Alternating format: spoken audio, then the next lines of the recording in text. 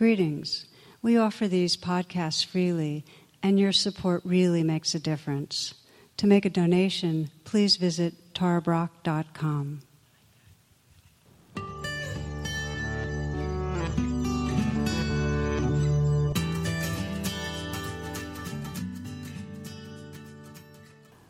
Namaste and welcome. I'd like to start tonight's talk with a story that I heard. It was told by a social activist whose name is Fran Peavy, and she describes walking through the Stanford campus and seeing a group of people and some video equipment, and they were all crowding around a chimp. Actually, there's two chimps. There was a male chimp who was loose and a female who was on a chain, and the crowd was trying to get the two chimps to mate. The male was really into the idea. In fact, he was grunting and tugging at the female's chain. The female was really scared. She was whimpering and pulling away and trying to avoid his advances. So for this woman, Fran Peavy, she said a wave of empathy swept through her for the female chimp on the chain. And then she had an experience she said she'd never forget, and I want to read to you what she wrote. She said, "Suddenly the female chimp yanked her chain out of the male's grasp. To my amazement, she walked through the crowd straight over to me and took my hand. Then she led me across the circle to the only other two women in the crowd, and she joined hands with one of them. The three of us stood together in a circle. I remember the feeling of that rough palm against mine. The little chimp had recognized us and reached out across all the years of evolution to form her own women's support group."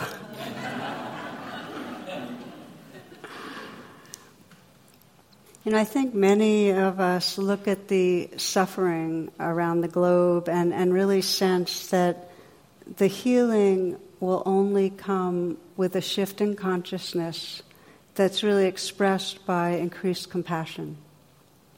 I mean, what else will make it possible for humans to stop oppressing non-dominant beings, human beings and other species that are beings? And what else will make it possible to really end the cycling of violent conflicts?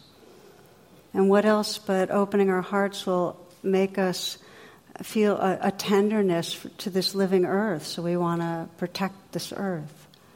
And the Dalai Lama basically described compassion as a necessity, as the hope of the world.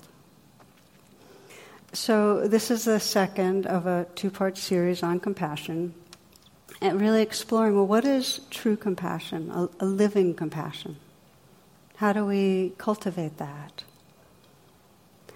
Now, the word compassion literally means to feel together in that suffering, to suffer together.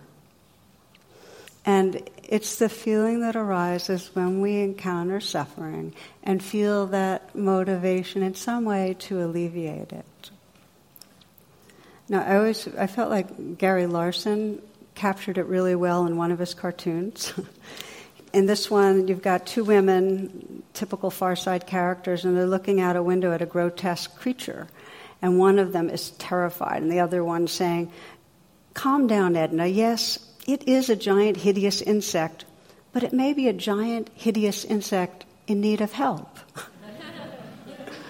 Which is the nature of compassion, that we see past the mask to that fellow feeling that comes, oh, this being too is hurting. What we'll explore is the essence of living compassion, and what I call it is radical compassion.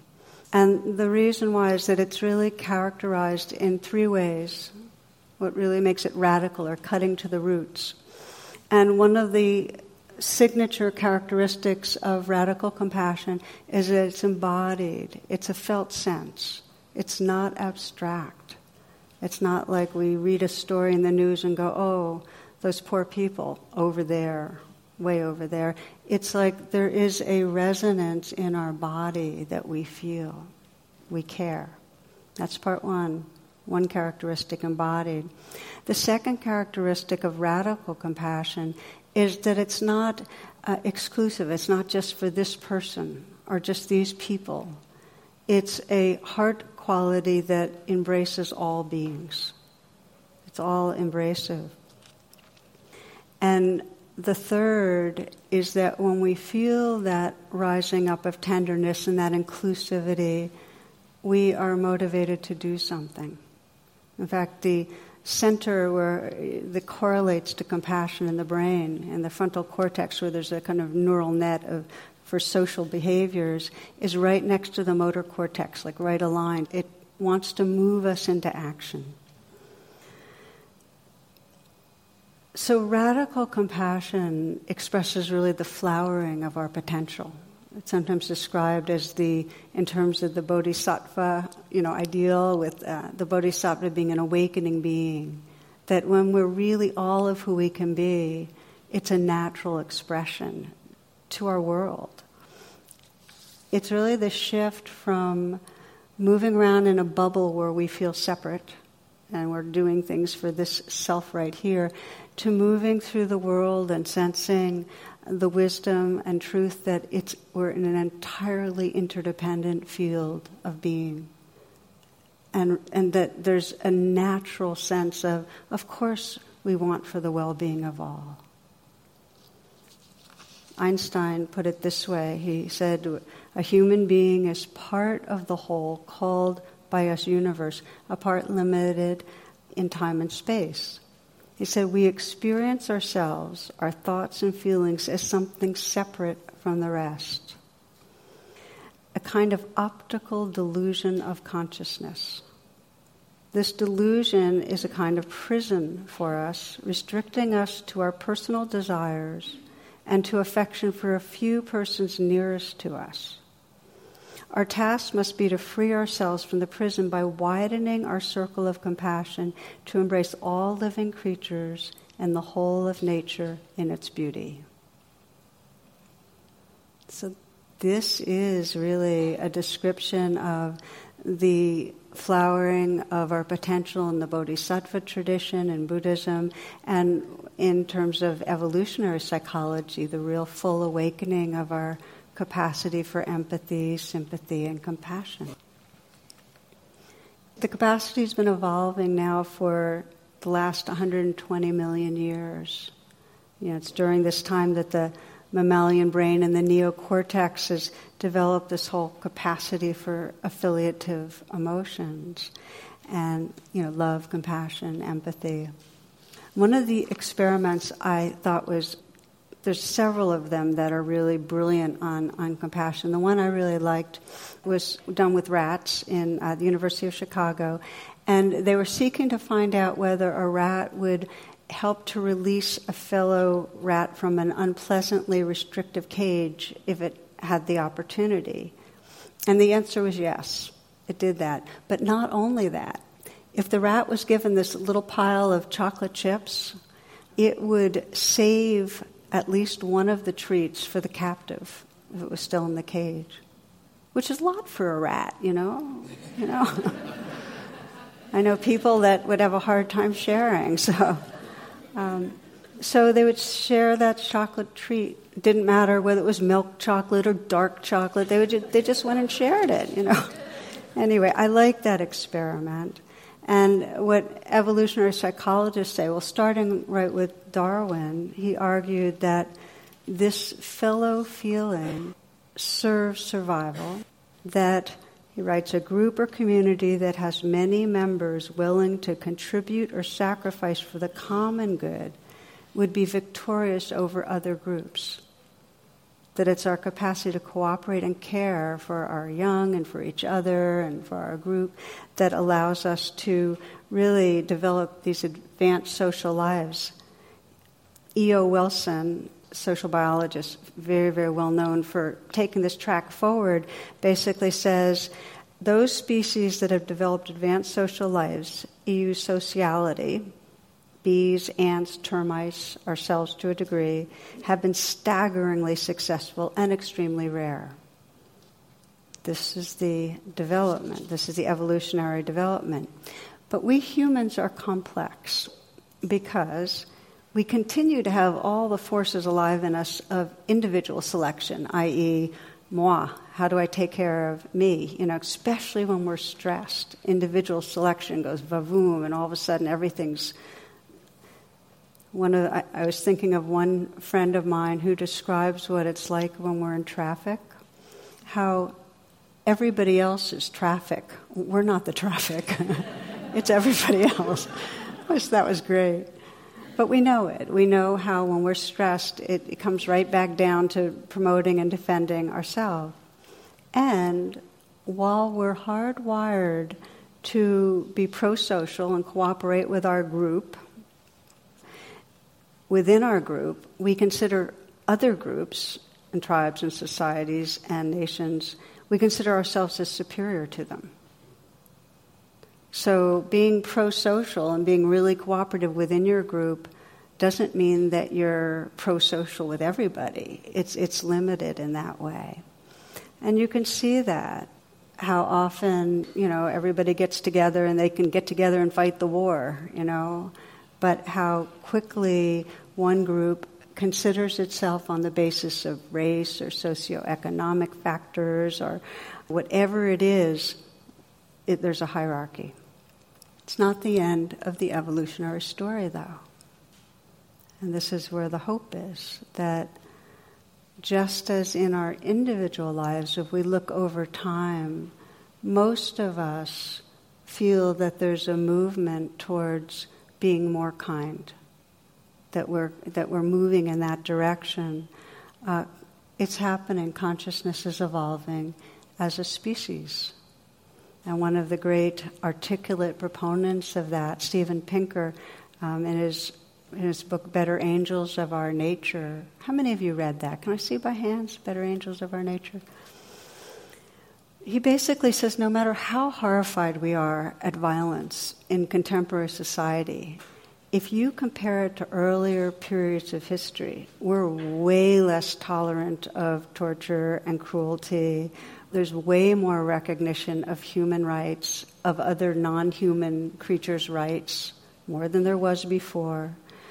There's more inclusivity, more responsiveness towards those that are not in our immediate group. It's just happening. And the other piece of good news is research is showing that not only is it happening, we can participate in it happening by cultivating it. That we actually can cultivate this capacity for compassion.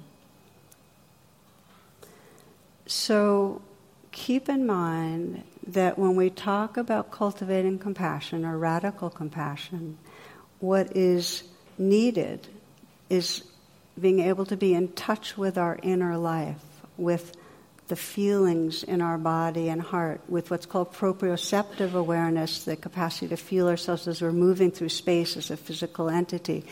It's correlated with compassion. We cannot feel that tenderness if we're not in our bodies.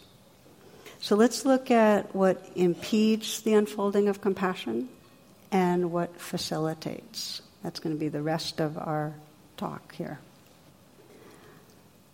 The main block is when our basic needs for feeling safe, or feeling gratification, or feeling attached to others, when they're not met, we go into a stress reaction that overrides our capacity to feel those affiliative feelings. What happens is that when those needs are unmet, we go and pursue substitutes to try to make ourselves feel better.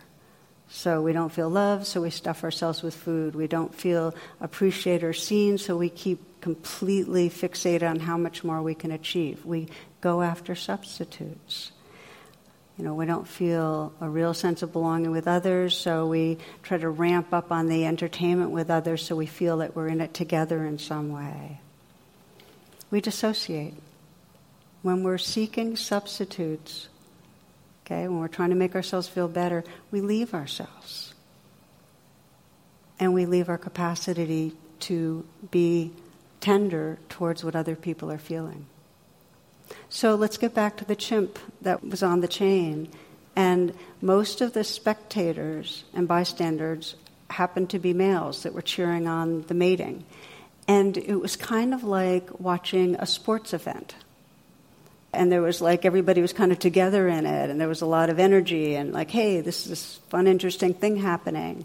And so they kind of got overridden with this engagement in affiliative sports arena kind of bonding. And it overrided the perception of the suffering of a fellow being. Does that make sense? Just how that kind of that wave took over just in those moments? So when we're pursuing any substitute, and it could be overeating, drugs, impressing someone, proving we're right, we dissociate from the vulnerability, the place we're trying to really heal, and we leave ourselves. And we leave our capacity to feel kindness. It's really easy to see it when we're feeling unsafe. I mean, if you go back to the traditional example of you're being chased by a tiger in the jungle, and the spears are flying, and the blood flows to your extremities, and your heart's pounding, and you're able to race as fast as possible. Every bit of your focus is on escaping, and you're not sitting there going, oh, boy, I'm really feeling at risk, And you're certainly not trying to tune into the unmet needs of the predator. He's hungry, he's got children to feed, whatever. The brainstem's taken over, this primal survival drive, and the frontal cortex is quieted down, right? We're in survival mode. Well, the deal is that we're under stress and on some level in a kind of survival mentality a lot of the time. We have a lot of, it might not be, for many people it's bodily stress. It's the fear of bodily injury. Especially for non-dominant cultures, it's a much more risky world in a physical way. But for many, many people, it's not bodily injury, it's the anxiety about failing at work, or failing in love and being rejected, preparing for something that's coming where we might in some way run into trouble, fear of losing our capacities in the future. The deep fear that there's not going to be enough time. How many of you have noticed how much in the background there's a sense there's not going to be enough time? Can I see by hands? Yeah, that one's a big one, that squeeze. When we're in that feeling of not enough time, we're not really available in a way to care and respond to our deep inner needs are those of others.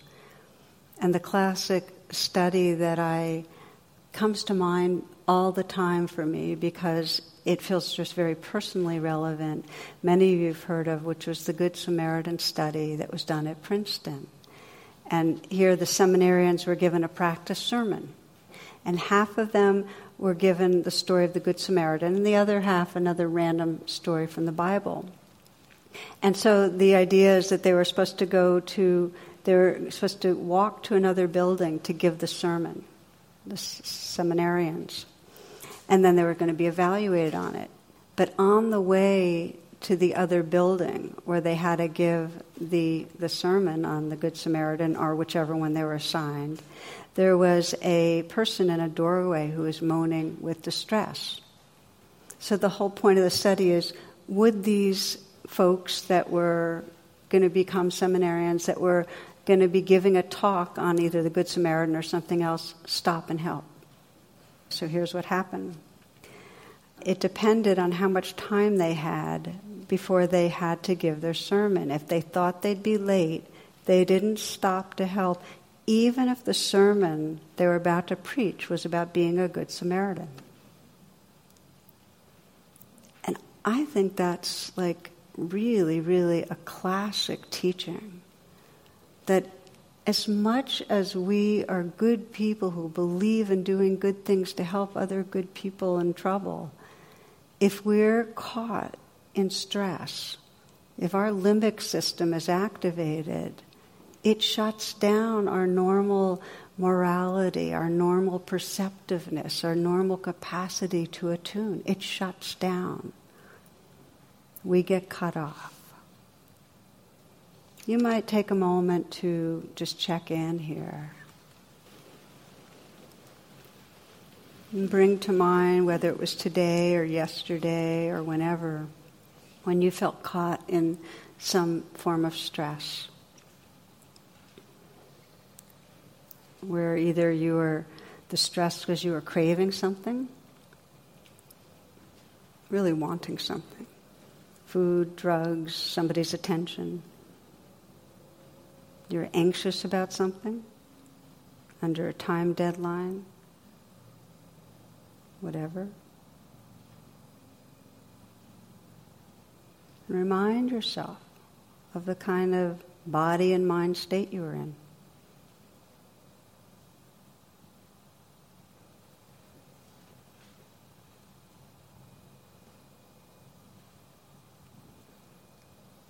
And just check and sense, how attuned were you to the other people around you?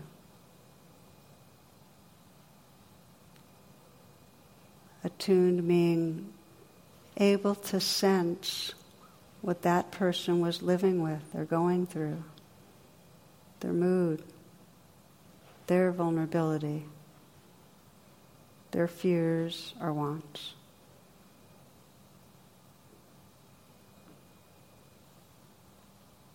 How attuned were you to your own inner life? When you're anxious, are you aware of what's under it, of the vulnerability, what Pema Chodron calls a soft spot?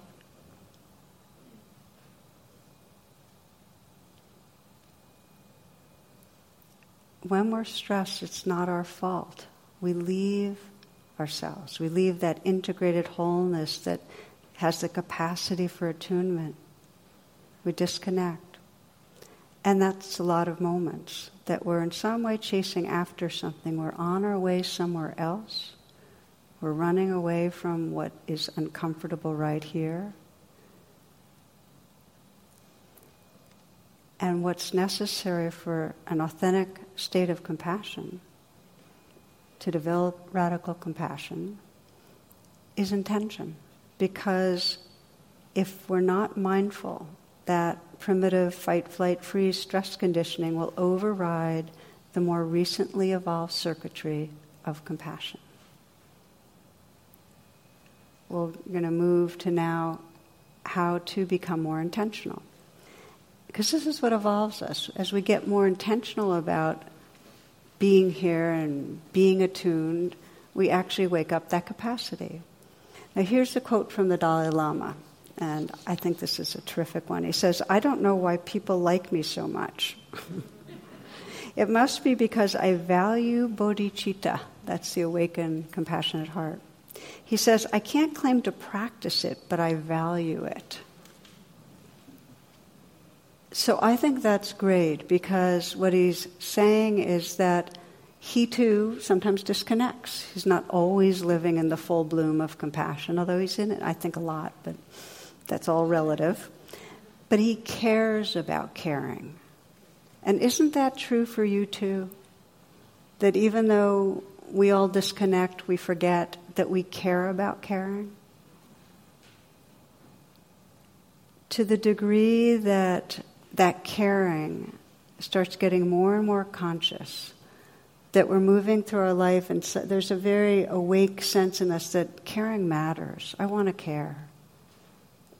Like I have a part of my morning practice is a prayer saying, "Please teach me about kindness." That when we start caring, it actually makes us available.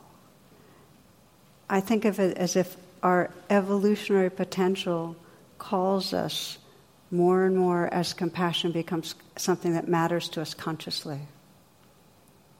How many of you would say, "Yes, I do care about caring. I'm more and more conscious about that"? Okay. So it's waking up in us. So we'll do the first attentional practice that facilitates compassion is perhaps the most well-known in the Buddhist Bodhisattva tradition. A very simple one. You might, again, close your eyes.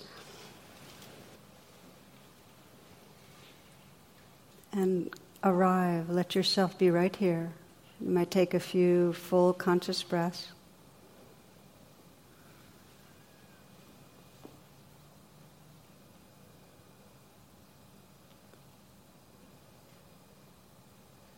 This is a reflection on aspiration, a conscious connecting with what we care about. And we begin by just sensing into a place in our life that is really challenging, a place where we struggle, something that's difficult. It may be something to do with your health. It may be something to do with a relationship that is conflictual. It may be something to do with a person that you deeply care about who's having a lot of trouble.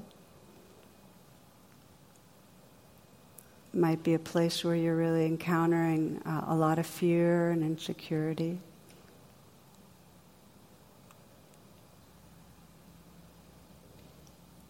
It might be something that's been around for a long time, that's a pattern you're just aware of, that's really a challenging one for you. Maybe an addiction.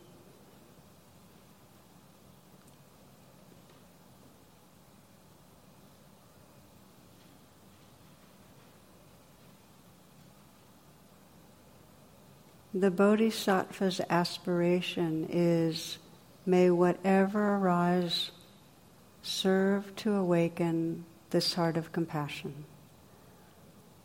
So if you attend to what's arising in your life that's difficult, explore what happens when you offer that prayer. May this suffering serve to awaken my heart.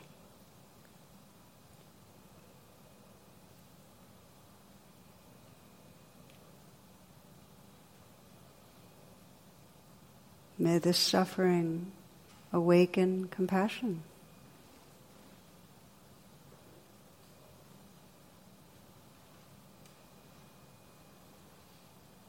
You can also frame it as an inquiry. How might this challenge, this difficulty, awaken my heart?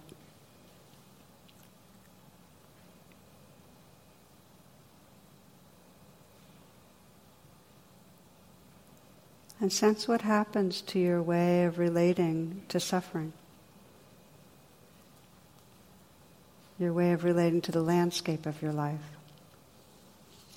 And what it would be like if whenever this struggle came into the forefront, there was a part of you that was remembering that what really matters to you is awakening your heart. May this awaken my heart.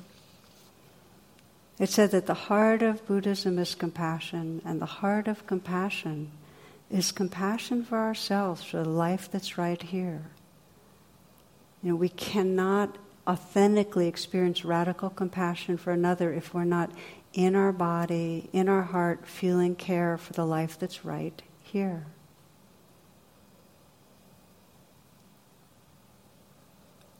You can open your eyes if you'd like. Now, for many of us, when we are struggling, it's not only hard to feel compassion for ourselves, we actually are in a state of self-aversion. Most of us, when we're struggling, really, not only are we struggling and feeling fear or feeling the shame of an addiction or whatever it is, but then there's an added layer of not liking ourselves for what we're going through. I'm weak, I'm undeserving, I'm not okay. So it becomes absolutely essential on this path of awakening compassion to be able to begin to soften towards ourselves.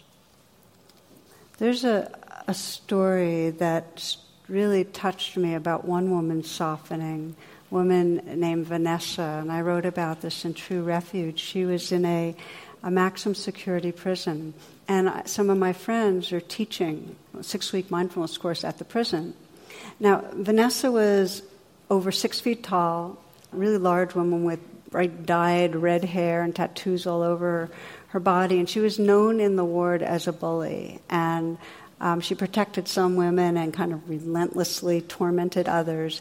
And during the meditation classes, while other participants would join in for the discussion, she would sit there and just kind of scowl. So anyway, she never missed a session. And at the end of the 8-week course, the question was, well, what did you get out of this? How did this affect you? And so Vanessa went last. And she started by saying, well, I really like that poem about the pirate. Here's the poem. I'll just read you a part of it. This is from Thich Nhat Hanh. It's called Call Me by My True Names. I'm the frog swimming happily in the clear pond, and I'm also the grass snake who, approaching in silence, feeds itself on the frog. I'm the 12-year-old girl refugee on a small boat who throws herself into the ocean after being raped by a sea pirate. And I'm the pirate, my heart not yet capable of seeing and loving. Please call me by my true name so I can hear all my cries and laughs at once, so I can see that my joy and pain are one. Please call me by my true names so I can wake up and so the door of my heart can be left open, the door of compassion. So Vanessa had referred to that poem, and she said, well, that got me thinking. That got me to know something. And then she spoke really softly, so people had a strain to hear. And she said, all my life I was the bad one. I was the problem one. And now I realize I'm suffering too. So the room got very quiet and still, and she had tears in her eyes, but everybody was looking at the floor, just respecting her words. And just so you know, after that group graduated, and my friend kept teaching the course, heard word that Vanessa had changed in a pretty deep way, that she wasn't a bully. She was a much sadder and quieter person. She was slowly coming to terms with the realness of her own suffering. I am suffering too. If you want to wake up self-compassion, the gateway is a recognition of this hurts in here. And we do a lot to not recognize that reality. We treat ourselves a lot the way our caregivers treated us. So often when we're suffering, instead of going, oh, this really hurts, what we do is say, I deserve to feel this way. Or we say, others have it worse. I'm sure some of you have experienced that one. Or we ignore it, or we try to fix something. But to simply, and this takes tremendous courage and presence and honesty, to simply say, wow, I'm really hurting. That's rare. And yet, it's in that moment that the tenderness of compassion for the life that's here begins to wake up. Because it means we're in our bodies, we're feeling the hurt, and we're acknowledging it. We're not running away from it. And I can say personally, I've had to learn that over and over again, especially when I'm in that vulnerability of feeling my body in a slump, kind of sick, and yet having to show up and meet demands and feeling really vulnerable about it. And usually I go through everything first, how to fix it, or how to deal with myself, before I'll just simply say, wow, this is hard. And as soon as I do it, and as soon as there's that tenderness that washes through, it's not a self-centered thing. It's like tender space opens up. And it's like, then there's room for the life that's here. It actually moves us beyond egocentricity, where we can just acknowledge the suffering. That's the power of this prayer. May this awaken compassion.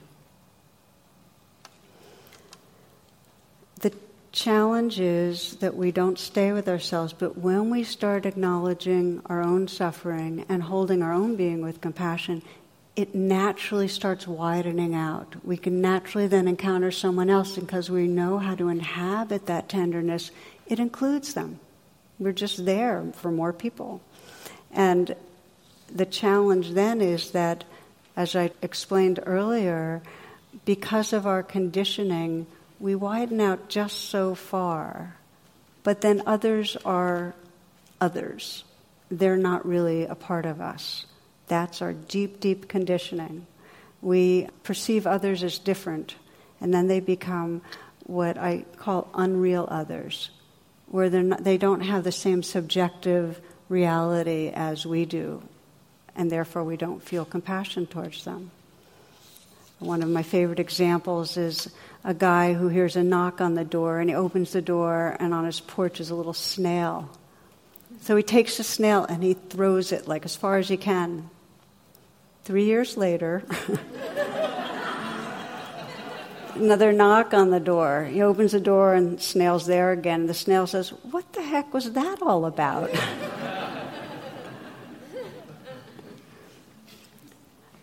We basically create other, and our hearts are not open. And while it's a silly example, we armor against difference, and it harkens back.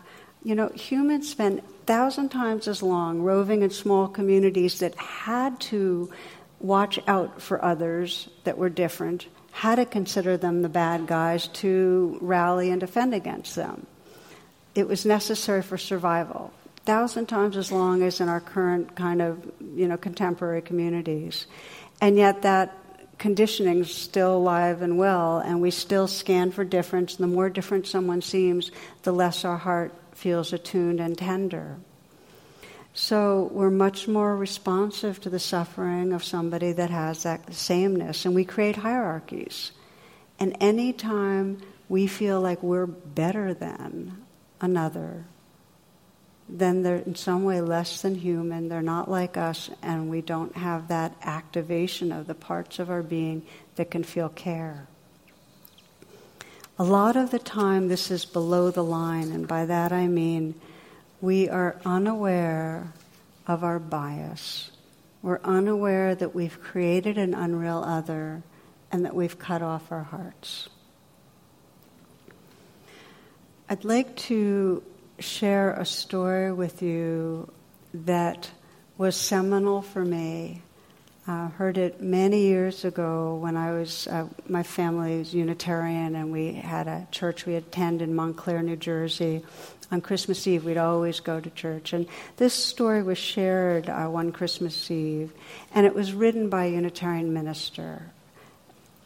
It has stayed with me over the years, and I share it now and then because it has such power for me.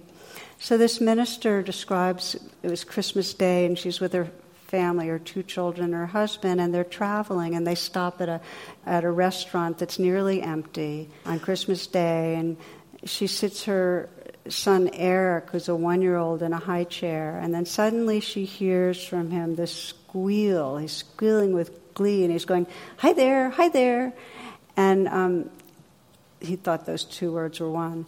So his face is alive with excitement, and she could see, and then she looked to the source of his merriment, and she says she had a hard time taking it in all at once. She describes a tattered rag of a coat and baggy pants, and they in the half zipper at half mast over a spindly body, gums as bare as Eric's, hair uncombed, unwashed, and his hands were waving in the air, flapping about on loose wrists. And he's saying, "Hi there, baby. Hi there, big boy. I see you, Buster." So this woman says, "My husband and I exchanged a look that was a cross between what do we do and poor devil." Eric continued to laugh and answer, "Hi there." Every call was echoed. This old geezer was creating a nuisance with my beautiful baby. I shoved a cracker at Eric and he pulverized it on the tray. I whispered, "Why me?" under my breath. Our meal came and the nuisance continued. Now the old bum was shouting from across the room, "Do you know patty cake? Attaboy, do you know peekaboo? Hey, he knows peekaboo." So we ate in silence, except Eric, who was running through his repertoire for the admiring applause of a Skid Row bum. Finally, we had enough. Dennis went to pay the check, imploring me to get Eric and meet me in the parking lot. I trundled Eric out of the high chair and looked toward the exit. The old man sat poised and waiting, his chair directly between me and the door. "Lord, just let me out of here before he speaks to me or Eric." I headed towards the door. It soon became apparent that both the Lord and Eric had other plans. As I drew closer to the man, I turned my back, walking to sidestep him and any air he might be breathing.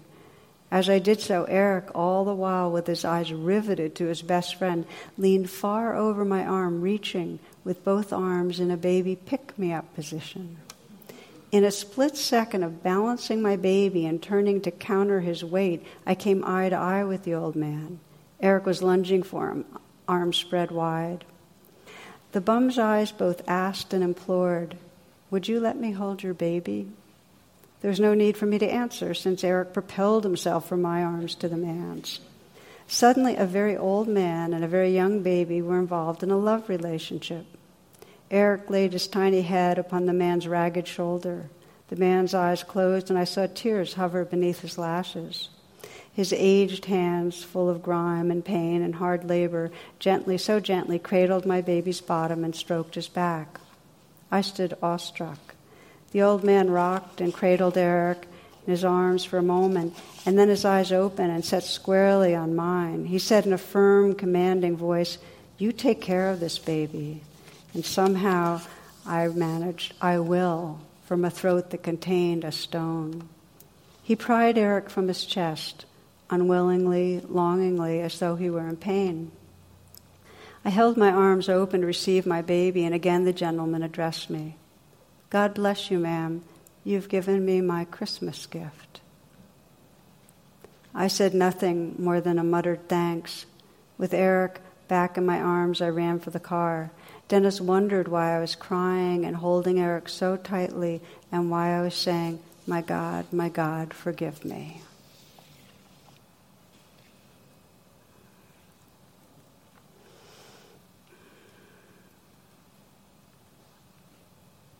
One teacher that I studied with said, just don't push anyone out of your heart, including yourself.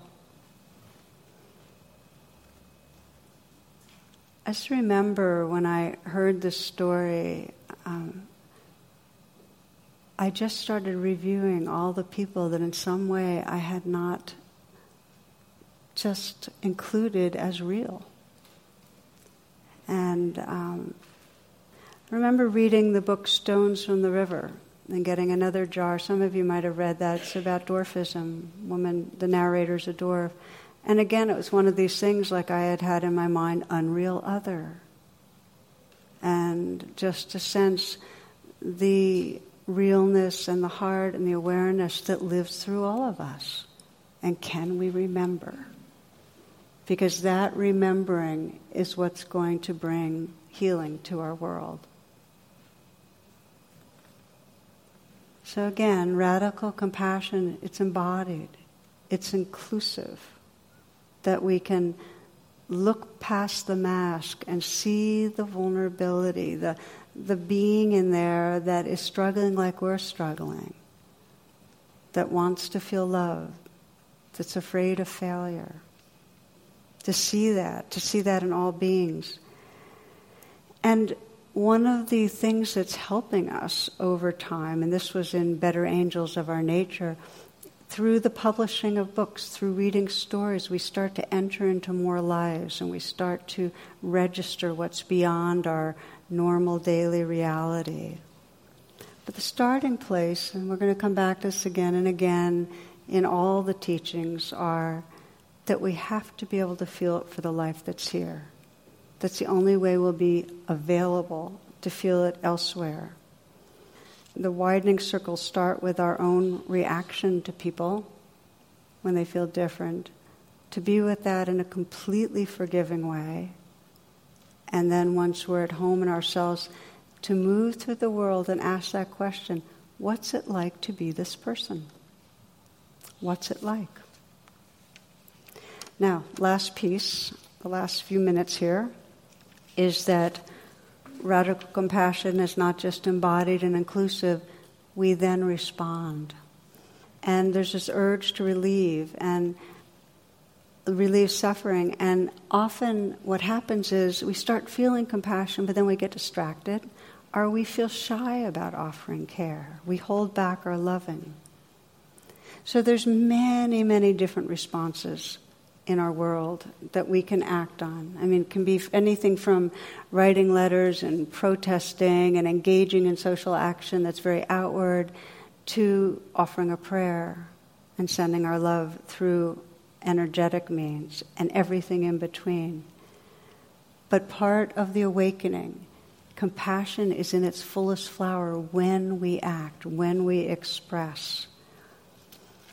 In our close-in circles, many times it's to be able to know the difference between fixing and accompanying others, like staying open when they're having a hard time.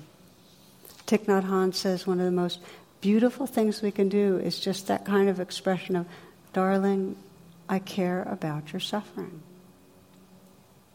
This is Henri Nouwen, Catholic writer and truly a mystic, a real leader. He says, when we honestly ask ourselves which person in our lives mean the most to us, we often find it is those who, instead of giving advice, solutions, or cures, have chosen rather to share our pain and touch our wounds with a warm and tender hand.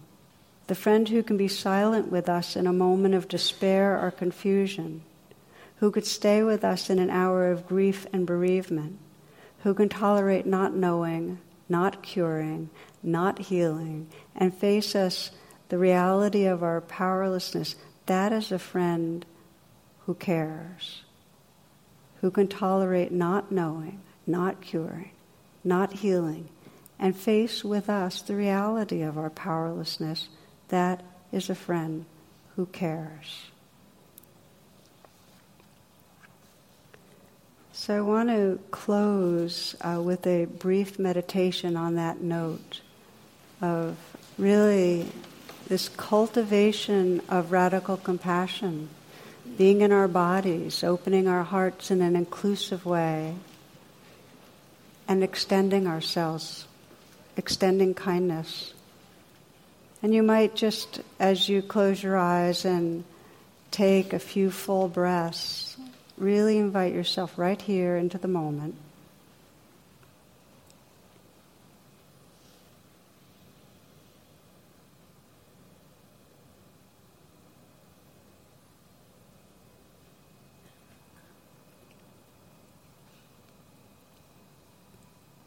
And bring to mind someone who you care about who's having a hard time.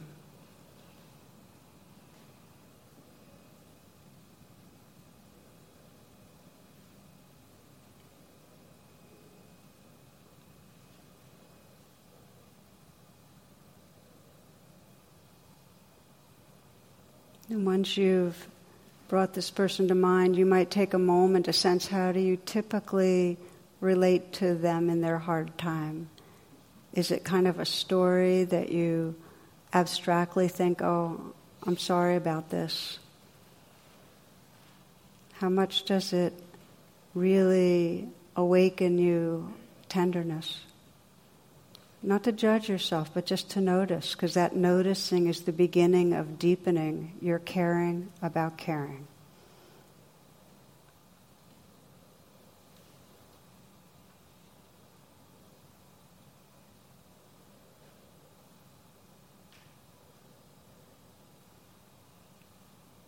And sensing that aspiration, may this awaken compassion in my heart.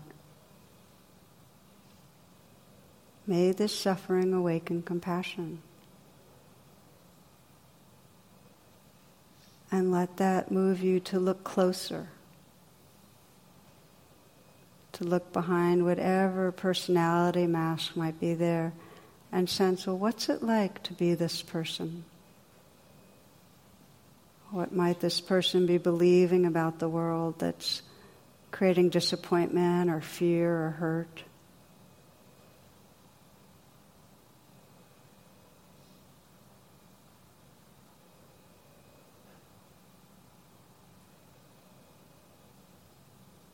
If you could feel from the inside out what this person's living with, the fear or the loneliness, disappointment, what's it like? Can you include that in a visceral way? Sense that person's vulnerability held in it's like waves holding the waves in your ocean. There's room Just to breathe and sense, what's it like for this person?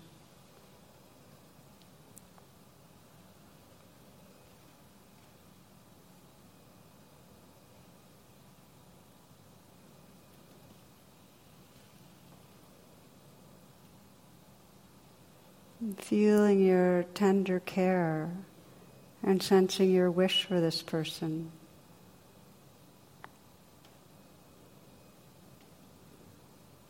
Some way that you might communicate your keeping them company, that you care.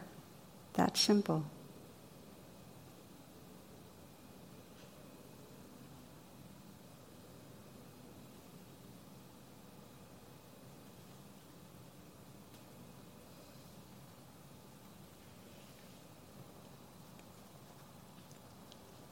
Imagine letting them know your presence and your care and how they might respond.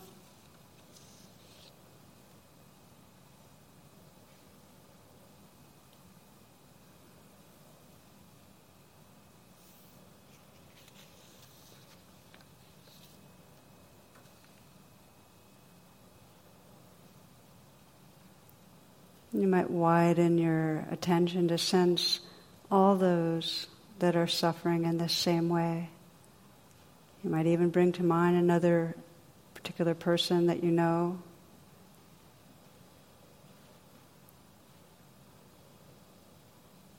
As well as those you don't know, and sense this tender-heartedness includes us all. So you're breathing and feeling your heart include all of us, including your own being.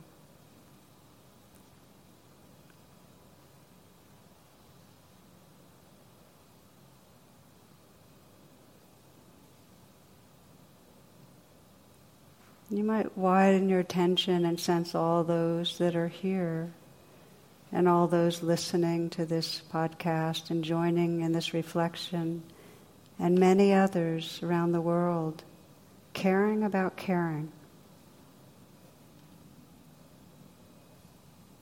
Caring about caring and awakening this boundless tender heart. Sense this. This is the hope of the world. To be with ourselves, our loved ones, in widening circles.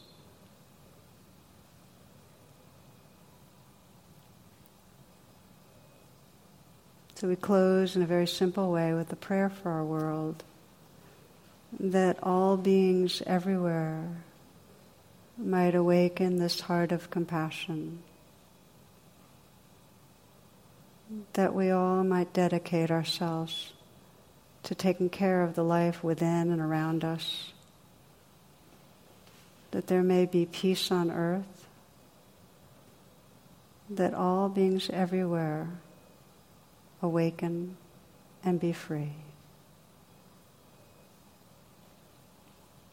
Namaste, and thank you for your attention. For more talks and meditations, and to learn about my schedule or join my email list, please visit tarabrach.com.